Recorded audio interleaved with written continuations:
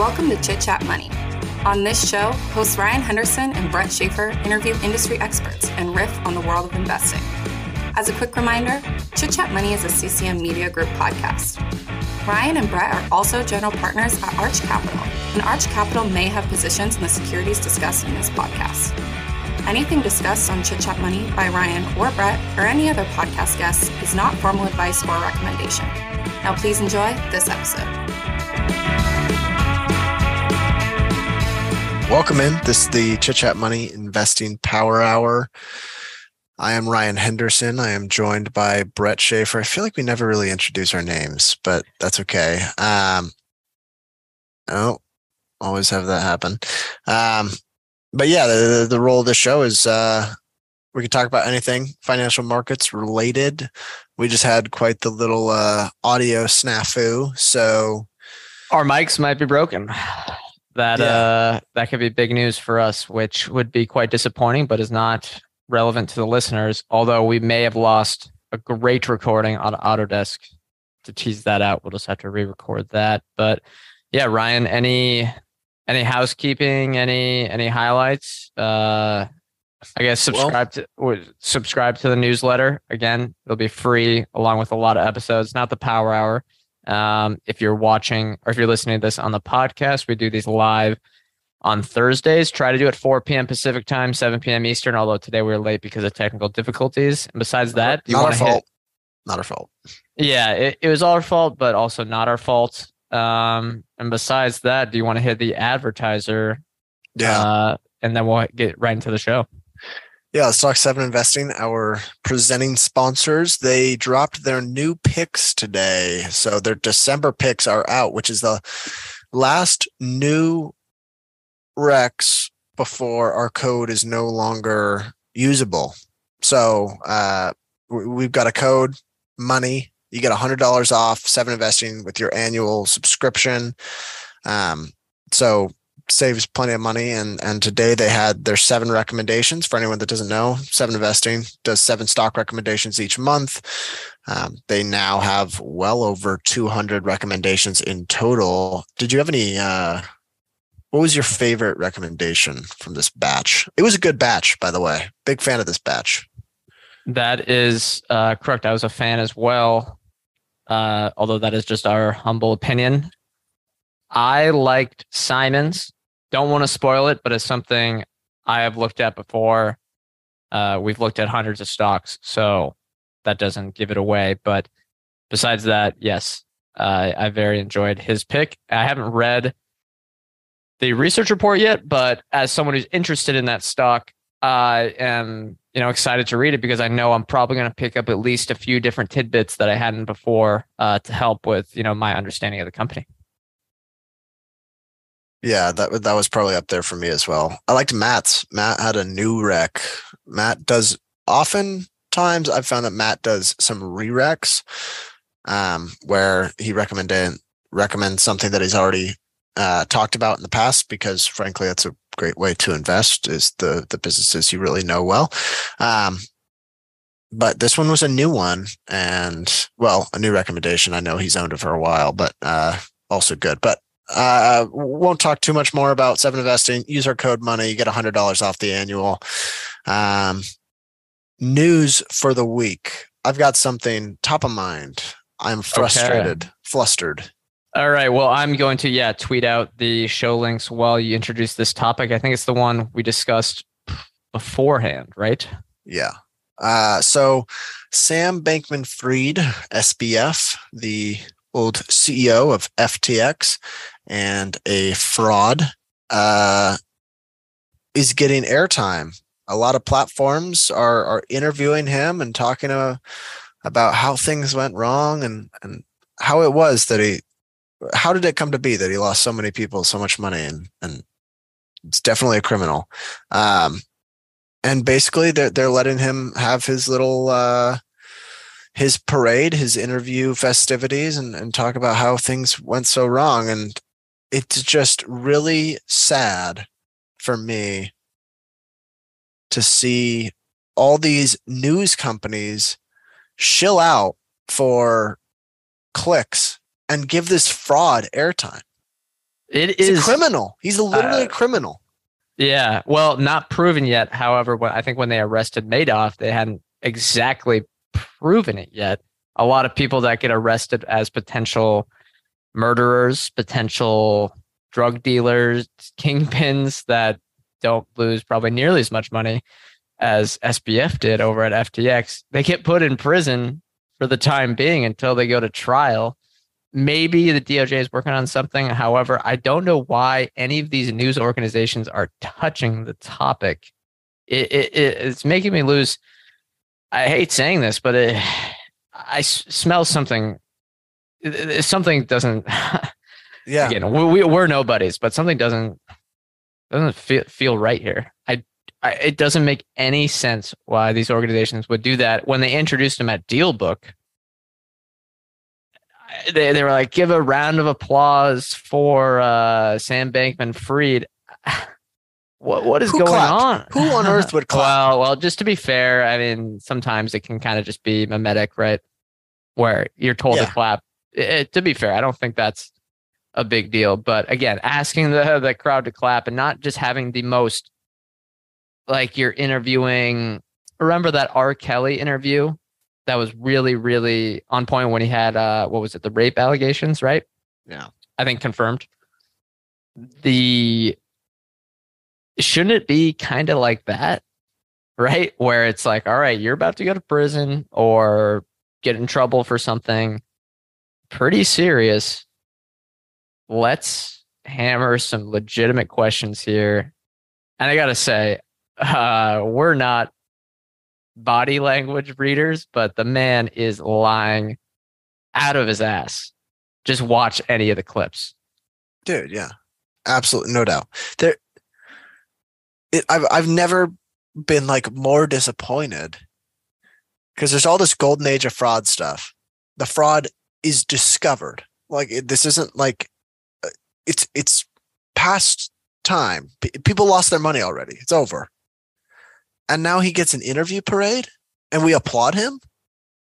He's literally going around and everyone's like thanking him for coming to this event. Like, what are we doing? Yeah, it turns out they're all remote. It's pathetic. Yeah, it is. It is strangely pathetic, and I it seems to me that I think we're getting like punked, or we're getting a joke played on us. I don't know what's going on. Matt H, thank you, loyal listener, one of the few on the YouTube chat.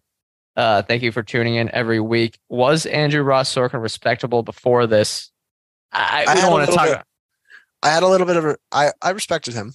Yeah, this certainly stains his reputation for me, no doubt about it. We hate talking about that type of stuff, but this I think is very, very important. Very, like we really do not like talking about specific individuals or hating on specific things within the markets. The only time we really try to, and again, we're not a big show at all, but the only time we really try to call out individual stuff is when it is blatant fraud and we don't want people to lose more money.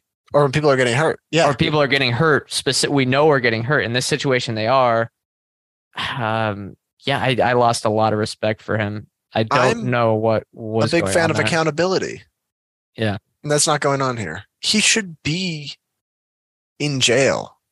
And like, it's like no one cares.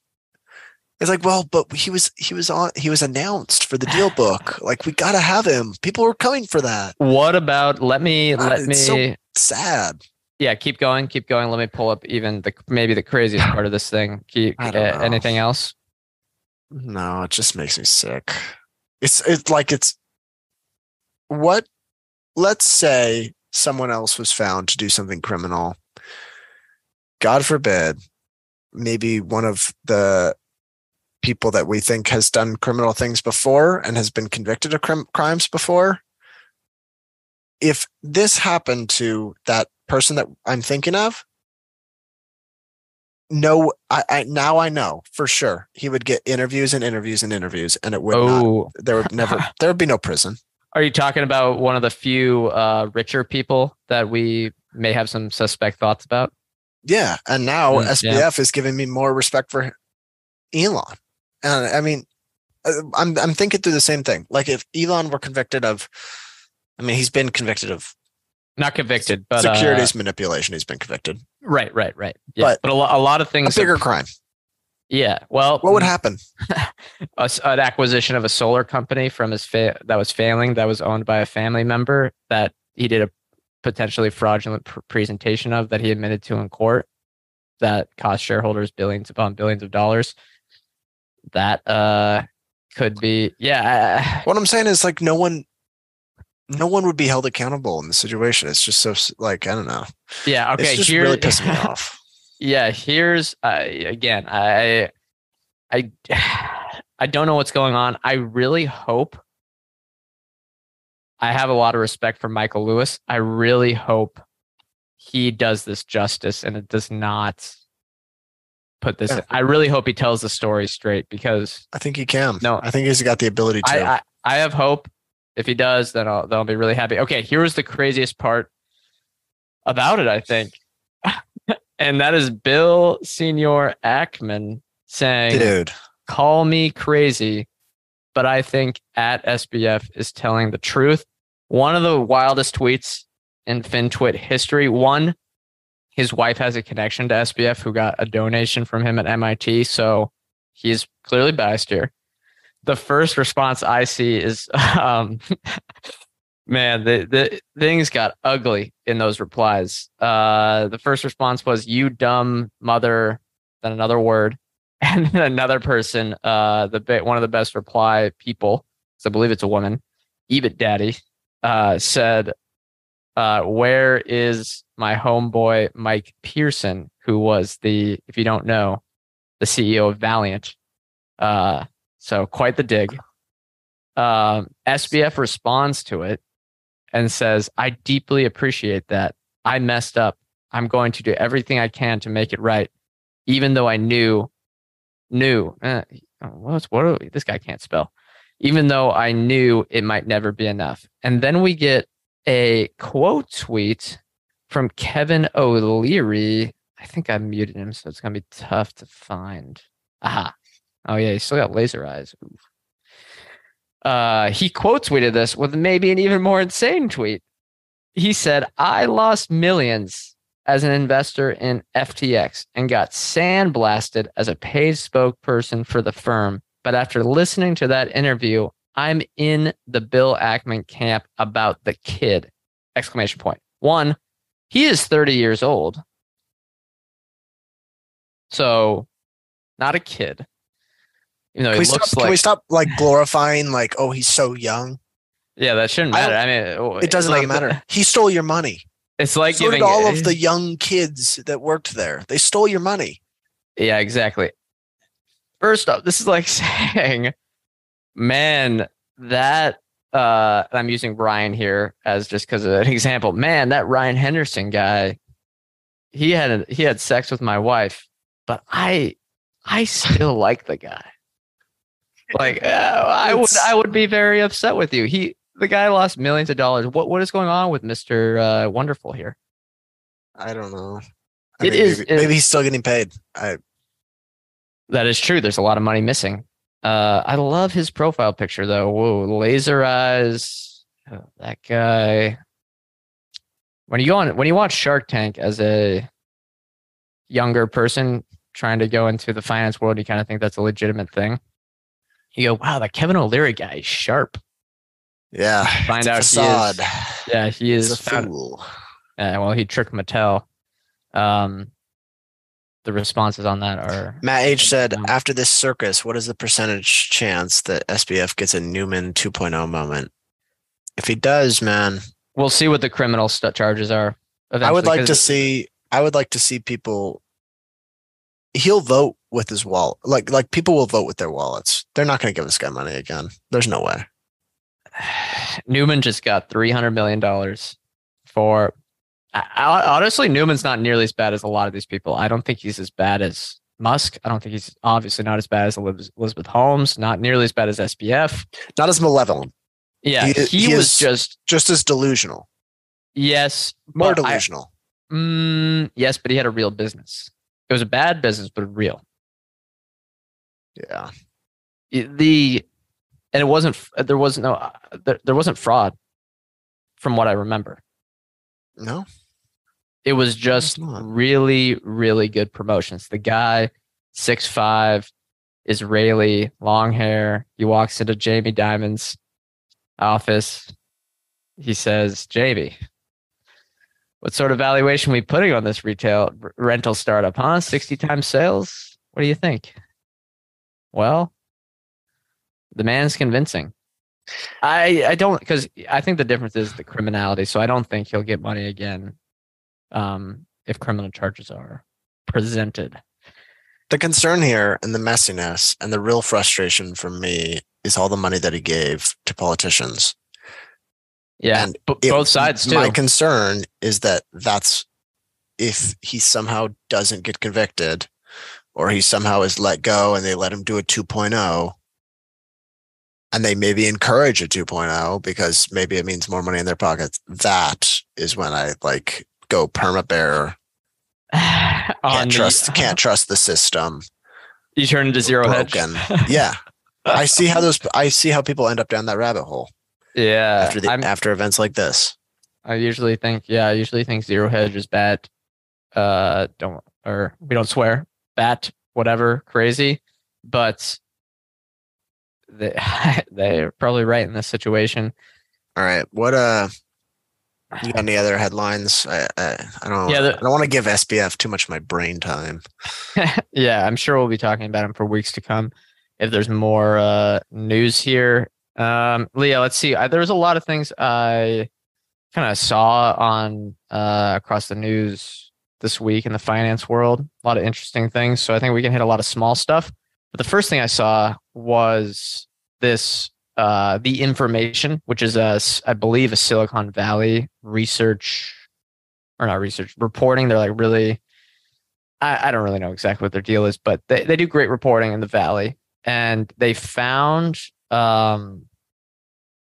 so a chart that outlines the gain in Google's or Alphabet/Google's headcount since 2019, because they've they're not that the company's not that they give out as limited information as they need to when talking to investors. So they're a bit of a mystery sometimes. And they found this, say, internal document that showed where all these employees are coming from.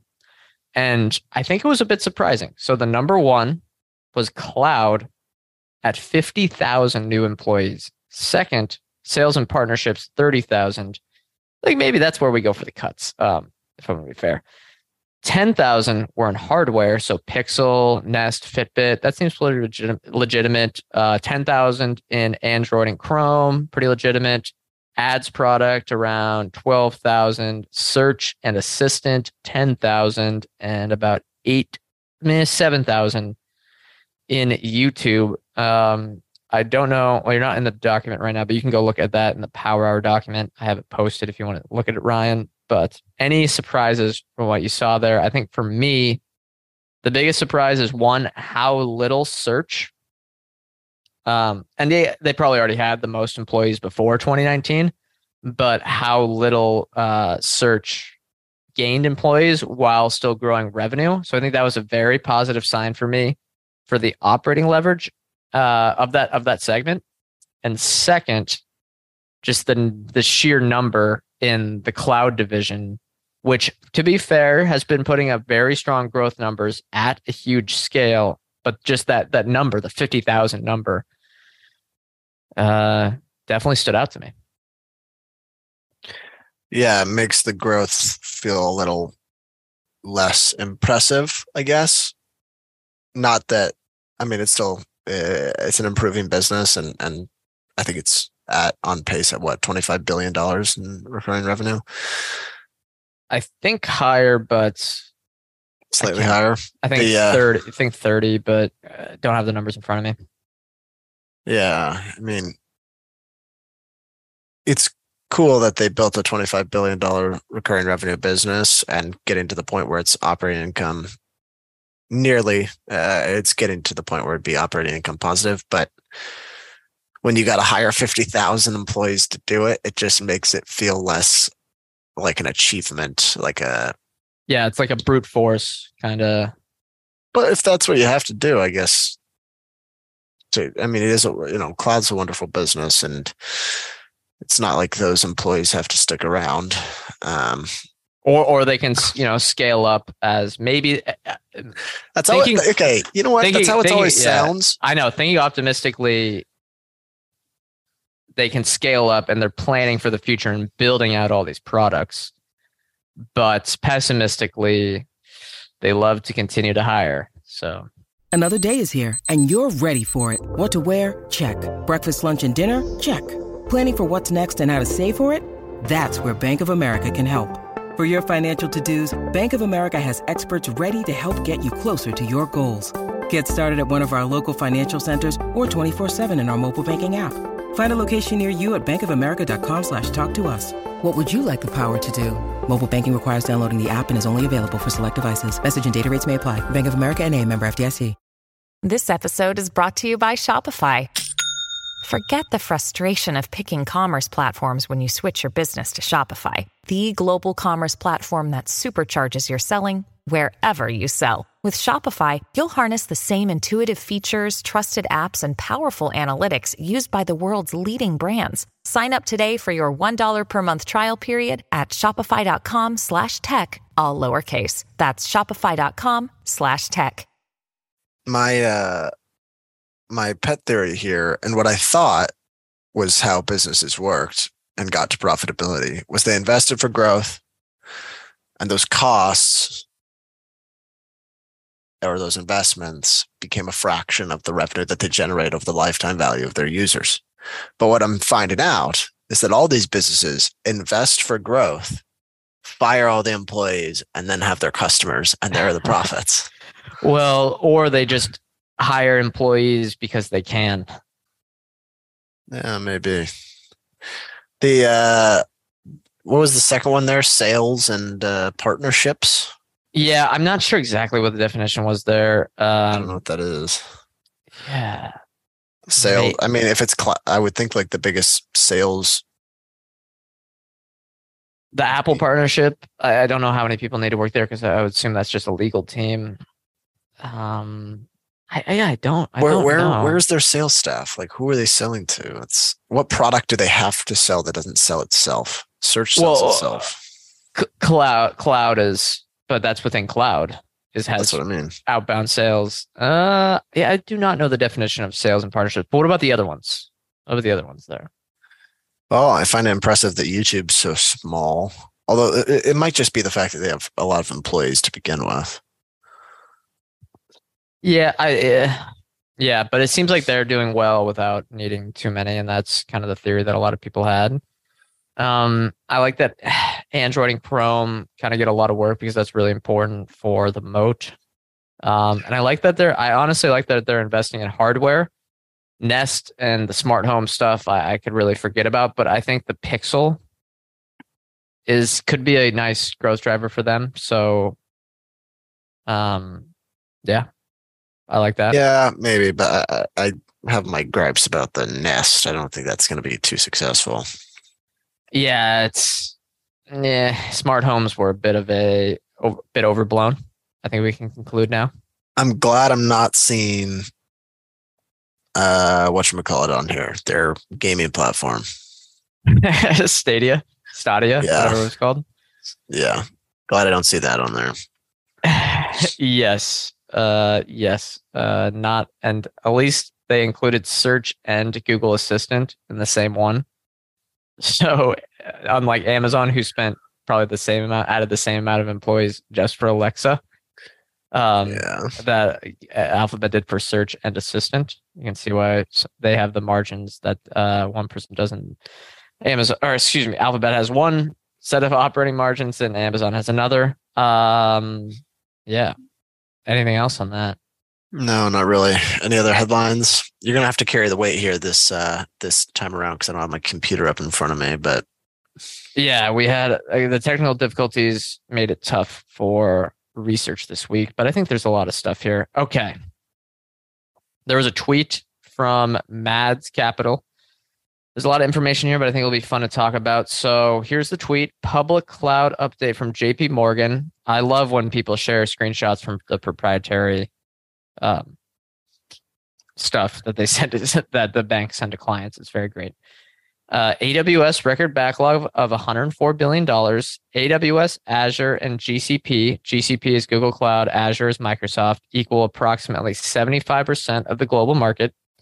Current inflationary macro environment has driven customers to optimize cost, slow spending, and trade down instances and storage. That just means trade down how much they're kind of spending. They're a little bit more conservative in how much they're spending in the cloud. So what he means, if we look at, I guess there's some more information in some of the slides he laid, because that's just information from the tweet. Anything surprising there, or is that kind of what you assumed things would look like? 75% numbers, generally what I thought it was, or at least that's like what I kind of heard last. That AWS backlog is astounding. It's nice. They got the long term. Yeah. And we just did that show on Autodesk, which again, no one's ever going to hear. We're going to have to re-record it. I think. But thinking through that episode, I was like, man, they're going to be spending a lot of money on AWS. Yeah. I guess everyone is. I'm looking at the stats right now. 7-year head start, and in 2022 is 1.5 times the size of Azure. Guess that's a testament to Azure. 3 times the size of GCP, but the gap is tightening. Yep, and they outlined here revenue growth percent at AWS 30%, Azure 37%, GCP 37%. Yeah, it's pretty. I really don't see how all three don't win, but I kind of like AWS and Google Cloud more, just because Microsoft seems to be more tailored to the old economy companies, and AWS has really a lot of presence in the startup ecosystem, and GCP seems to have a lot of presence in AI, machine learning, stuff like that. But again, that's a bird's eye view from a non-expert, and I think all three will likely do well. I don't know. With the revenge of the old economy as of late, Azure might be the better one to bet on. I would be more concerned about the companies that are like hyper focused on AI and stuff right now, because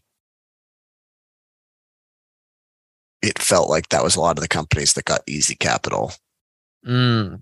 Yeah. I mean, AWS has the most exposure to the startup ecosystem, but so they could be hurt the most if there's a downturn there.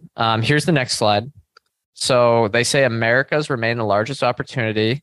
I don't think that's a surprise, since I guess that's where most of the tech industry is. And the projection is for global, and this is for what they call IaaS and PaaS, which is infrastructure and platform as a service. Again, you can tell we're not cloud experts here. In 2021, total spend is expected to be $160 billion. And 2025, they're projecting $419 billion. That is if market share stays the same, that is what are we looking at here? Over 300 billion? No, just south of 260 billion in revenue opportunity for the big three. Oh, actually divide that by 0.75%. Say $200 billion revenue opportunity for those three companies. That is without knowing anything about the cloud. Well, okay, with knowing maybe minimal amounts about the cloud and how it really works. Those are some numbers that will make you perk up. I stand by. We talked about this before, that they might be the best businesses ever. And the only ones you could argue, I think, are the ones that I think the only one you could argue is Google Search, and that's already owned by one of the other companies, just from the size perspective. Yeah. But yeah, I think I agree, but capital intensive, so maybe not the best, but at the scale. I mean, the scale is just unbelievable. Yeah. Makes me optimistic. And anyone that's interested, check out our 2-part series we did. What's his name? Joe Furmansky from Non-Zero Sum Capital, NZS Capital.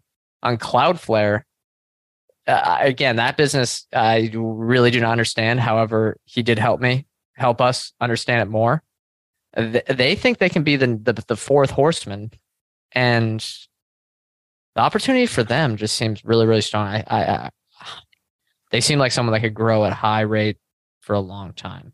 Not investing advice. I do not know anything about Cloudflare besides what we've talked about really with Joe Formansky. But I had Joe is obviously an expert, and that was a fun interview. And Cloudflare probably has the best pure opportunity because it's not like, when you buy Google, you're not just buying GCP, but you're getting the cloud businesses at the big tech companies cheaper because they're a part of those bigger companies, right?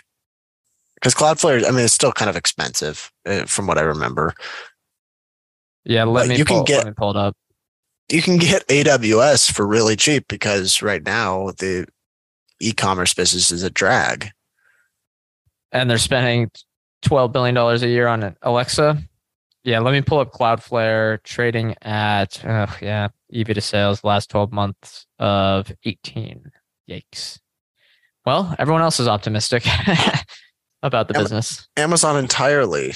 Amazon isn't like, the entire enterprise value is probably mid-teens AWS's sales. Yeah. Maybe. Okay. Here's the other. Hold on. Go ahead. Continue. What would you pay for AWS today? Just AWS. Talking sales multiple? Yeah. Okay. Margins about 30%. So if we're looking at 10, I'm trying to think of what 10 times earnings would be on a sales multiple. Why can't you do the math right now? What, 3 roughly? No, 10 times would be 3. Yeah, that should be easy math. So 30 times would be about 10. 30 times earnings. Yeah, it's about 10 times sales. I think I would inch up to 12 times sales for AWS. Really? I think that's the ceiling. Say that's the ceiling of where I think is interesting, given that growth over the next given that revenue is pretty much guaranteed to grow over at least the next couple of years. Okay, wait, let me double check something. Would you buy Amazon's entire retail business for $0? I know. Well, we've talked about this before. It's on the watch list. We need to finish up the work on it. Oh, geez. It'd be negative. It's probably negative value. But if you mark AWS at 12 times, the retail business is negative value. But that's kind of where I think a fair value is. So I don't know if it's maybe expecting that great of returns going forward. So maybe where I would actually buy it as an investment would be lower. But the international losses, and the other bets investments. If I were at an investment bank, I think that would be what my DCF looks like. AWS, 1 trillion. Retail, 0. 0. Yeah. Okay. So we talked about AWS's record backlog is $104 billion. What do you think the growth it was percentage year over year? From when to when? Year over year. So whatever they last quarter versus a year ago, what was the percentage growth? I'm not sure. 28%. 57%. AWS? Yeah. What? Oh, the backlog. The backlog, yeah. Oh, that's even better. Jeez. That's why that CapEx is going up. And everyone thinks it's Alexa investments. Yeah. Let's see. Last slide. Well, just a lot of charts going up to the left. They stay still early innings in secular shift. Public cloud spend should more than double by 2025 with only mid-teens % of workloads and 5 judge 15% of IT spending in the cloud today. Current inflationary environment has driven customers to optimize costs. Slowing spending in the near term could pressure growth. Nothing new there. Got a question or a comment here. You guys doing this one later today? Yes. And if you typically, thank you for the question. We want to talk to, I guess, the listeners on the podcast don't care, but for the few people that like to watch on YouTube or replay on YouTube, we started a little late today because of technical difficulties. It happens. It's a 3-man shop over here, and we think our mics might be broken. And second, we did move to 4 p.m. Pacific time in the afternoon, not noon anymore. 4 p.m. is just better for our schedules, and we think better for people getting home from work around dinner time, stuff like that. All right, I got a question for you / kind of marketing for 7 Investing here. So they recently did an episode with our friend Alex Morris. They did a podcast episode and turned it into like a kind of free article. I mean, the podcast is free, so feel free to go listen to it. But they do this fun show called Wreck or Rebound, and they named a bunch of companies. And so I will name the company for you. We're gonna do the same game really quick. Yeah, and I didn't listen to the podcast, so I don't know what they've said, but I don't know if you'll know all the companies, but you tell me whether this is the current price decline is the beginning of a wreck or it's time for a rebound. Okay. Ally Financial. All right, and none of these are going to be stuff we own. So to be fair, do not listen. This is from the top of the head. Ally, I will say rebound. It looks cheap. Famous last words, but looks cheap. Domino's Pizza. That's difficult. Rebound. Oh, wow. It is down like 40% from its highs. No, 20%, 30%. Oh, not that bad. ServiceNow. Do you know what ServiceNow does? No clue, but I know they have a lot of charts that go up and to the right. I will say I'm going to look at the sales multiple, and that will determine my answer. I will say sideways for a decade. Let's look at the sales multiple, and if it's below 10, I will say 12. I'm going to say wreck. Sorry. All right. 5 below. Rebound. No one likes the model. No one likes the concept, but they put up great results. Yeah, they are probably the fastest growing retail concept I've ever seen. Would you agree with that? Well, we haven't. Maybe. Great. That's really a definitive answer. All right. Amazon.com. Emphasis on the .com. All right. Rebound. Tesla. Wreck. Sorry, everyone. I know everyone or like half the people out there like Tesla. I'm sorry. Still a hater. Stock's too expensive. Last one. Netflix. That is tough. I want to say I'm leaning rebound, but I'm nervous about uneconomical spending at Apple TV, Amazon, and yeah, that's it. They keep those companies continue to invest heavily. Oh, also YouTube. I worry about YouTube as well, taking market share in CTV. I would say that's a rebound for me. We got a nice comment. All right, yeah. If you're watching on YouTube, ignore that person. Thank you for that. Not a political Matt H says the chat about to get bots with that Tesla mention. Yeah, that is a possibility. Maybe we should moderate our Tesla talk. Oh, I forgot. Is Tesla political now? I forgot. No. But it's got its bots. Oh, right. They have that's where all the R&D goes. They have the automatic YouTube live filter. That's good. A lot of listens. Tesla, Buffett, Bitcoin, gold. That's how you get listens. So, yeah, maybe not the listeners we're striving for, but that's okay. Anyway, yeah, if you want to check out 7 Investing, they've I wonder, there was probably a little more analysis than what Brett just did for some of those record rebounds. I believe I saw it was like 30 or 40 minutes. So check out their free stuff podcast and use code MONEY. You get $100 off your annual subscription. All right. Any other topics? Let me scroll through the Twitter. Swedish Match update. Oh, God, don't. I know it was the perfect business. Here's what I want to talk about. Interest in Philip Morris because of Swedish Match. Okay, here's what they said as a press release. Swedish Match said yesterday that it was expanding distribution of Zyn, a tobacco-free nicotine pouch, throughout the Western U.S. It is now being made available for the purchase in more than 4,000 stores in Arizona, California. They list all the Western states. So 4,000 more. That was already their biggest market. Does Philip Morris International supercharge growth for them because of the regulatory expertise? Does Zyn supercharge it for? Does PMI, Philip Morris International, supercharge, not supercharge, it was already doing well, accelerate Zyn's unit volume growth because, again, the regulatory stuff that can get them into more countries faster, and two, the distribution advantage by being a larger company, able to negotiate to get into more convenient stores and wherever people buy nicotine products. Probably.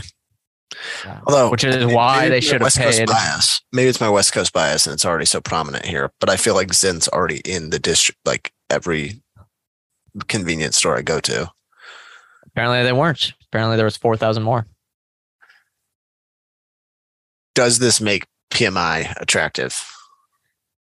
I kind of feel like it could be fun to maybe not, or interesting to look at them. I do not know much about that business. But yeah, I mean, cigarettes are pretty easy to understand. You're guessing it's like other cigarette businesses around the world. Yeah, I'm guessing they make them for 5 cents, sell them for $1, and their customer base is slowly dwindling. But they now have this hidden gem in their portfolio in Zyn. I think it would depend on what percentage of sales of PMI sales would come from Zyn. I'm willing to pay quite a premium to buy the Zyn business independently, which you almost were getting with Swedish Match. Yeah, somewhat. Say Zyn plus cigars. Yeah, or even just not even Zyn, the snus. Snus, whatever. The pouches, the non-invasive oral pouches. Free. Oral tobacco or whatever. Yeah, whatever they call it. Modern oral. It's always strange to call it modern oral. No one's brain going to the gutter there. All right. Here's another topic that as renters we might like.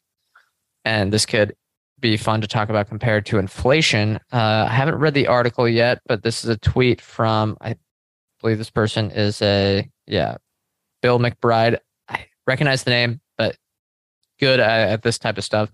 Says rents are falling faster than, quote, seasonality alone. Since rents are falling and will likely continue to fall, it probably makes sense to look at inflation ex shelter for monetary policy over the next several months. If you look at the chart here, rent prices, if we look at, what am I seeing here? So in from February 2020, they dipped a little bit. And then starting in early 2021, they went up by a ton, about peaking at 17% year over year growth. And now it is rolled over, kind of like a classic, just asymptote, back to 5% growth and are falling quickly. Thoughts there? Good for rent prices. I think we've kind of seen that the crazy rent hikes in at least our area. I'm not looking at this chart that you're talking about, but your rent prices are still growing. Let me send it in the Zoom chat. But no, they're still growing, but it's going to start, if the trend continues, they're going to start declining within the next few months. So it's I declining. did not know they were still growing. That is a bummer. Yeah, but some of that's How correlated are rent prices to the housing market? I believe fairly correlated, but also not an expert. Here's another one that's interesting. So if you look at housing services on I believe that is for personal consumption expenditures under, I think it's the Fed's definition. It's still showing, since it's on a trailing basis. I sent the chat, so maybe you can look at it now. Seen it. Yeah, so that is growing. Still shows it's growing, but all the forward-looking indicators, apartment lists, Zillow, have rolled over. And it seems like that, since it's a big driver of inflation, you can kind of see how that might decline or lead to inflation to drop in early 2023. Yeah. Yeah, but I also think consumer spending drops if inflation drops. Isn't that tied at the hip? Well, I'm saying if you're saying that inflation drops because of shelter costs, yeah, I think it is going to. I think the wealth effect will come into play. Oh, yeah, good point. I also got a lot of people are going to think they're just poorer because of the worst part about Zillow is it's given everyone a mark to market on their house. That is it's correct. given them a daily quote they can check. It's like it makes your house a stock. Yeah, which is like my estimate's $900K. Let's take out that loan. They used to treat it like a real asset, and now they treat it like a trading sardine. Yeah, well, maybe not a trading sardine. They don't actually treat it like that, but it just feels so much more monetizable now, I think, or liquid. Liquid, yeah. And here's what's interesting. So I throw out a thing about how a tweet to try to see if there's anyone that knew more about this stuff than me, about how if mortgage rates stay about where they are, prices are going to continue to drop for a little more, maybe 15%, something like that. Who knows the exact number? And if that happens, the wealth effect and affordability will impact consumer discretionary spending. And people seem to think like all the defenses really weren't that it wouldn't impact consumer discretionary spending. They were not, in my opinion, a full loop. How am I trying to describe this idea? Because some people were talking about how wages would outgrow the affordability crisis for homeowners, right? Or yes, but at first I thought that was interesting. But if wage increases are that high, that means inflation is going to stay high, which means that the Fed is going to raise rates even more, which makes affordability on houses even worse. I want to say wage growth is exactly parallel to inflation growth. I might be wrong, but no, you could be right. But the way that everyone in the United States spends money, where there's no savings or even negative savings. I suppose. What would happen today if Mr. Jerome Powell decided we're going back to 2% tenure? What do you think would actually happen? Not the 10-year, but the Fed funds? Yeah, but the Fed funds doesn't that dictate the 10-year? Sort of. The 10-year will be slightly higher. Yeah. Fed funds goes to 2. Well, do we party again? Do we throw a major party? Home building stocks would go crazy, but the affordability. Why not keep rates at 0 forever? Aside from hyperinflation causing like the demise of economies. Yeah, I think asset bubbles as well.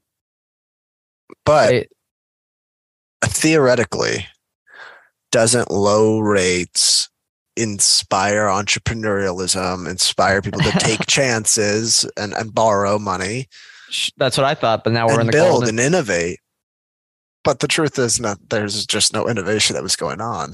We didn't get innovation. We got the golden age of fraud. Okay, here's a good chart. Tweeted from Tobias Carlisle, but from Lance Lambert from Fortune Magazine.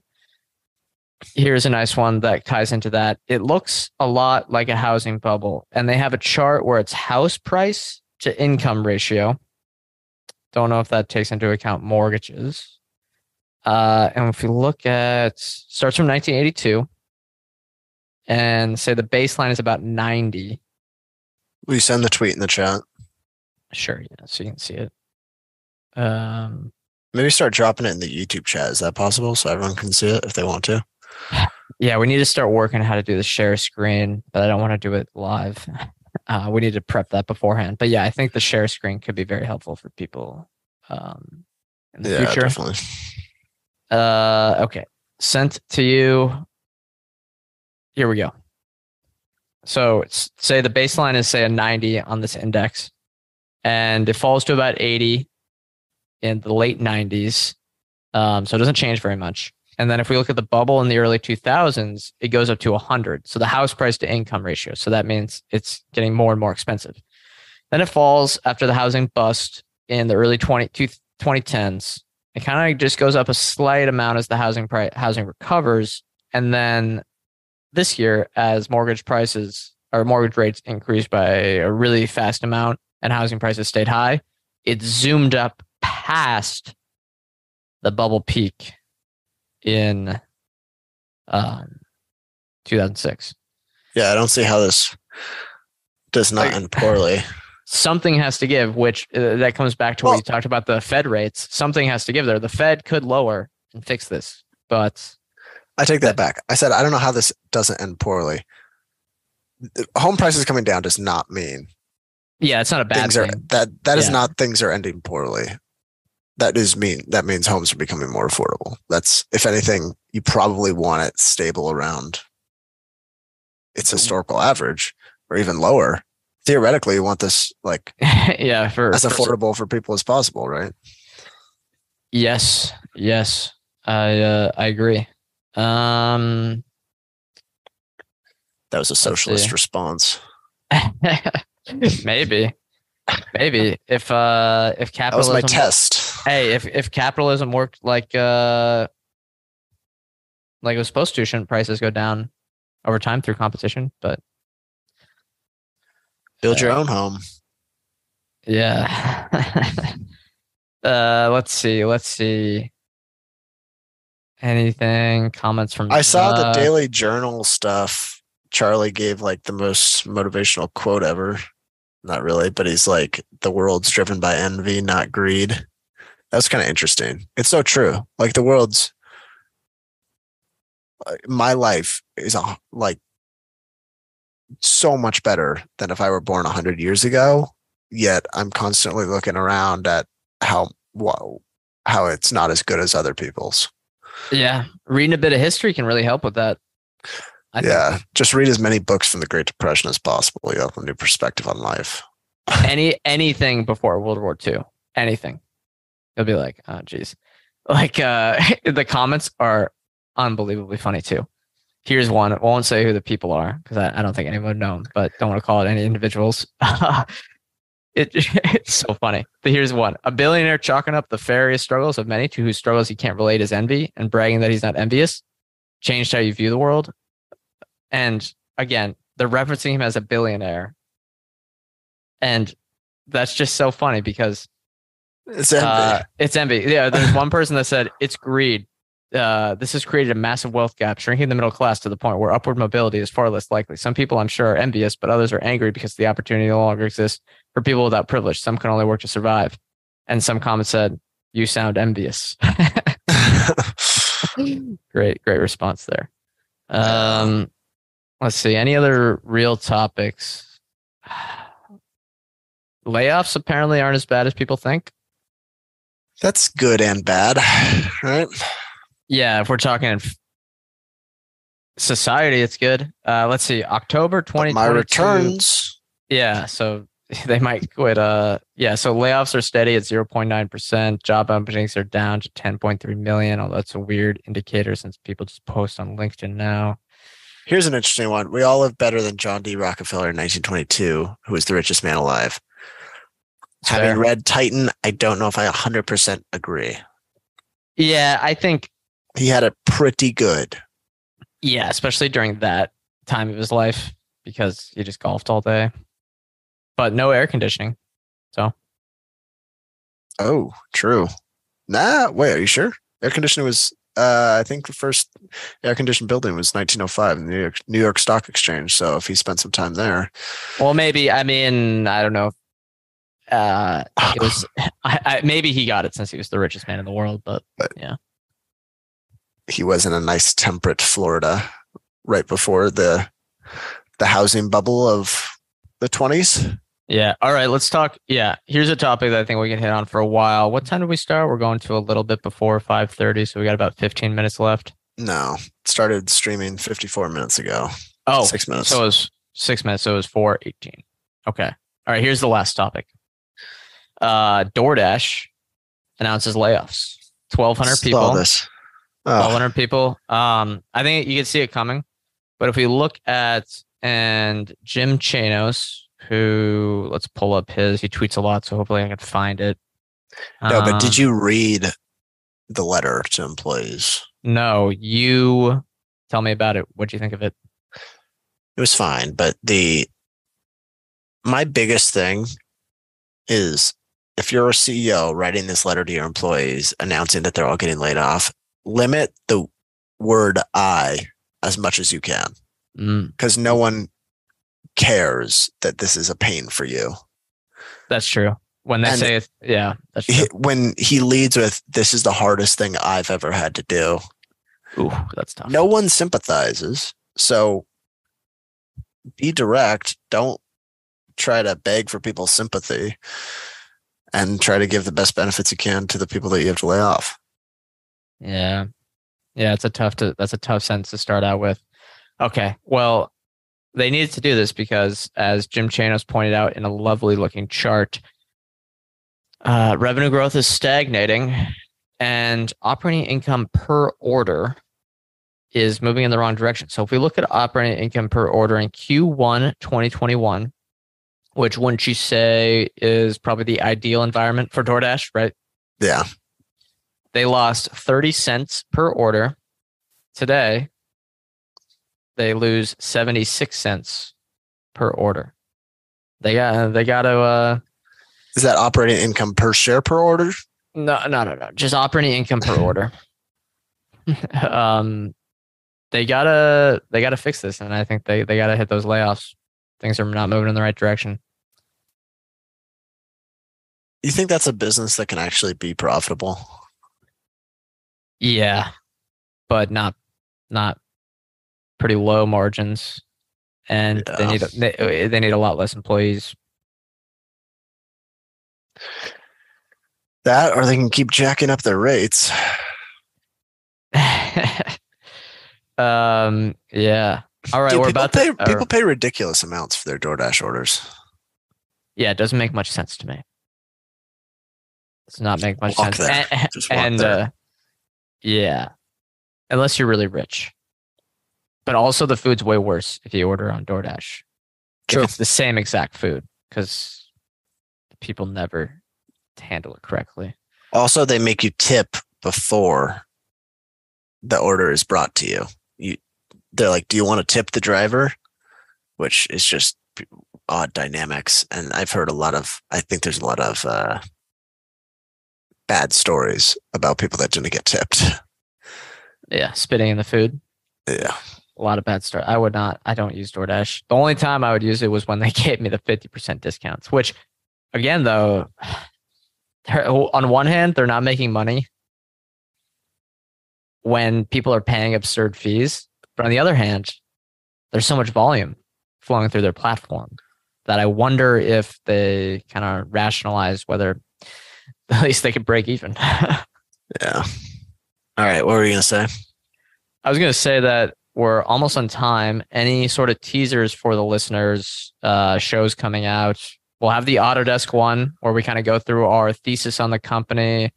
We're going to lay that out, not as a buy recommendation, but basically our monthly Arch Capital episodes are going to be just a public way to give any sort of insights on how we think about a stock, what we're looking at as a potential investment, and how we look at something today. That Autodesk one will be optimistic. Sometimes it'll be more pessimistic about some of our holdings. We try to look honestly, as objectively as possible, and kind of share that with people. So that'll be coming out soon. We might have to re-record that. And we're starting up the e-commerce and website software month. We're going to be hitting Mercado Libre.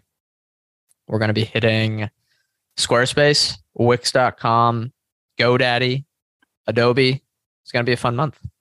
Yeah, it will. Other ones that I think will be fun. Ian Bezic interview. I think that's coming out next week. Correct. It's on Pacifico Airports. It's basically this Mexican airport chain. And I've got to say, like, wonderful business. Just an absolutely wonderful business. More exciting than you'd think. Yeah.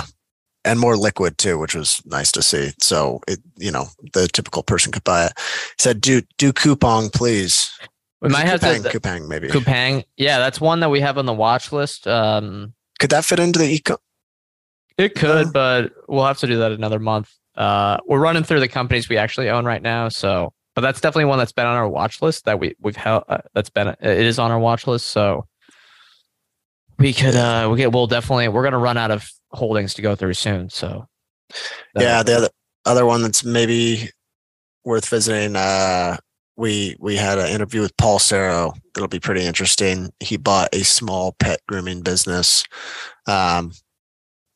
outright. Just bought it. So kind of going through what it is like. Very different episode than what we've previously done. So what it's like to actually be like an owner operator and how it's different than investing in public companies. That one was pretty entertaining.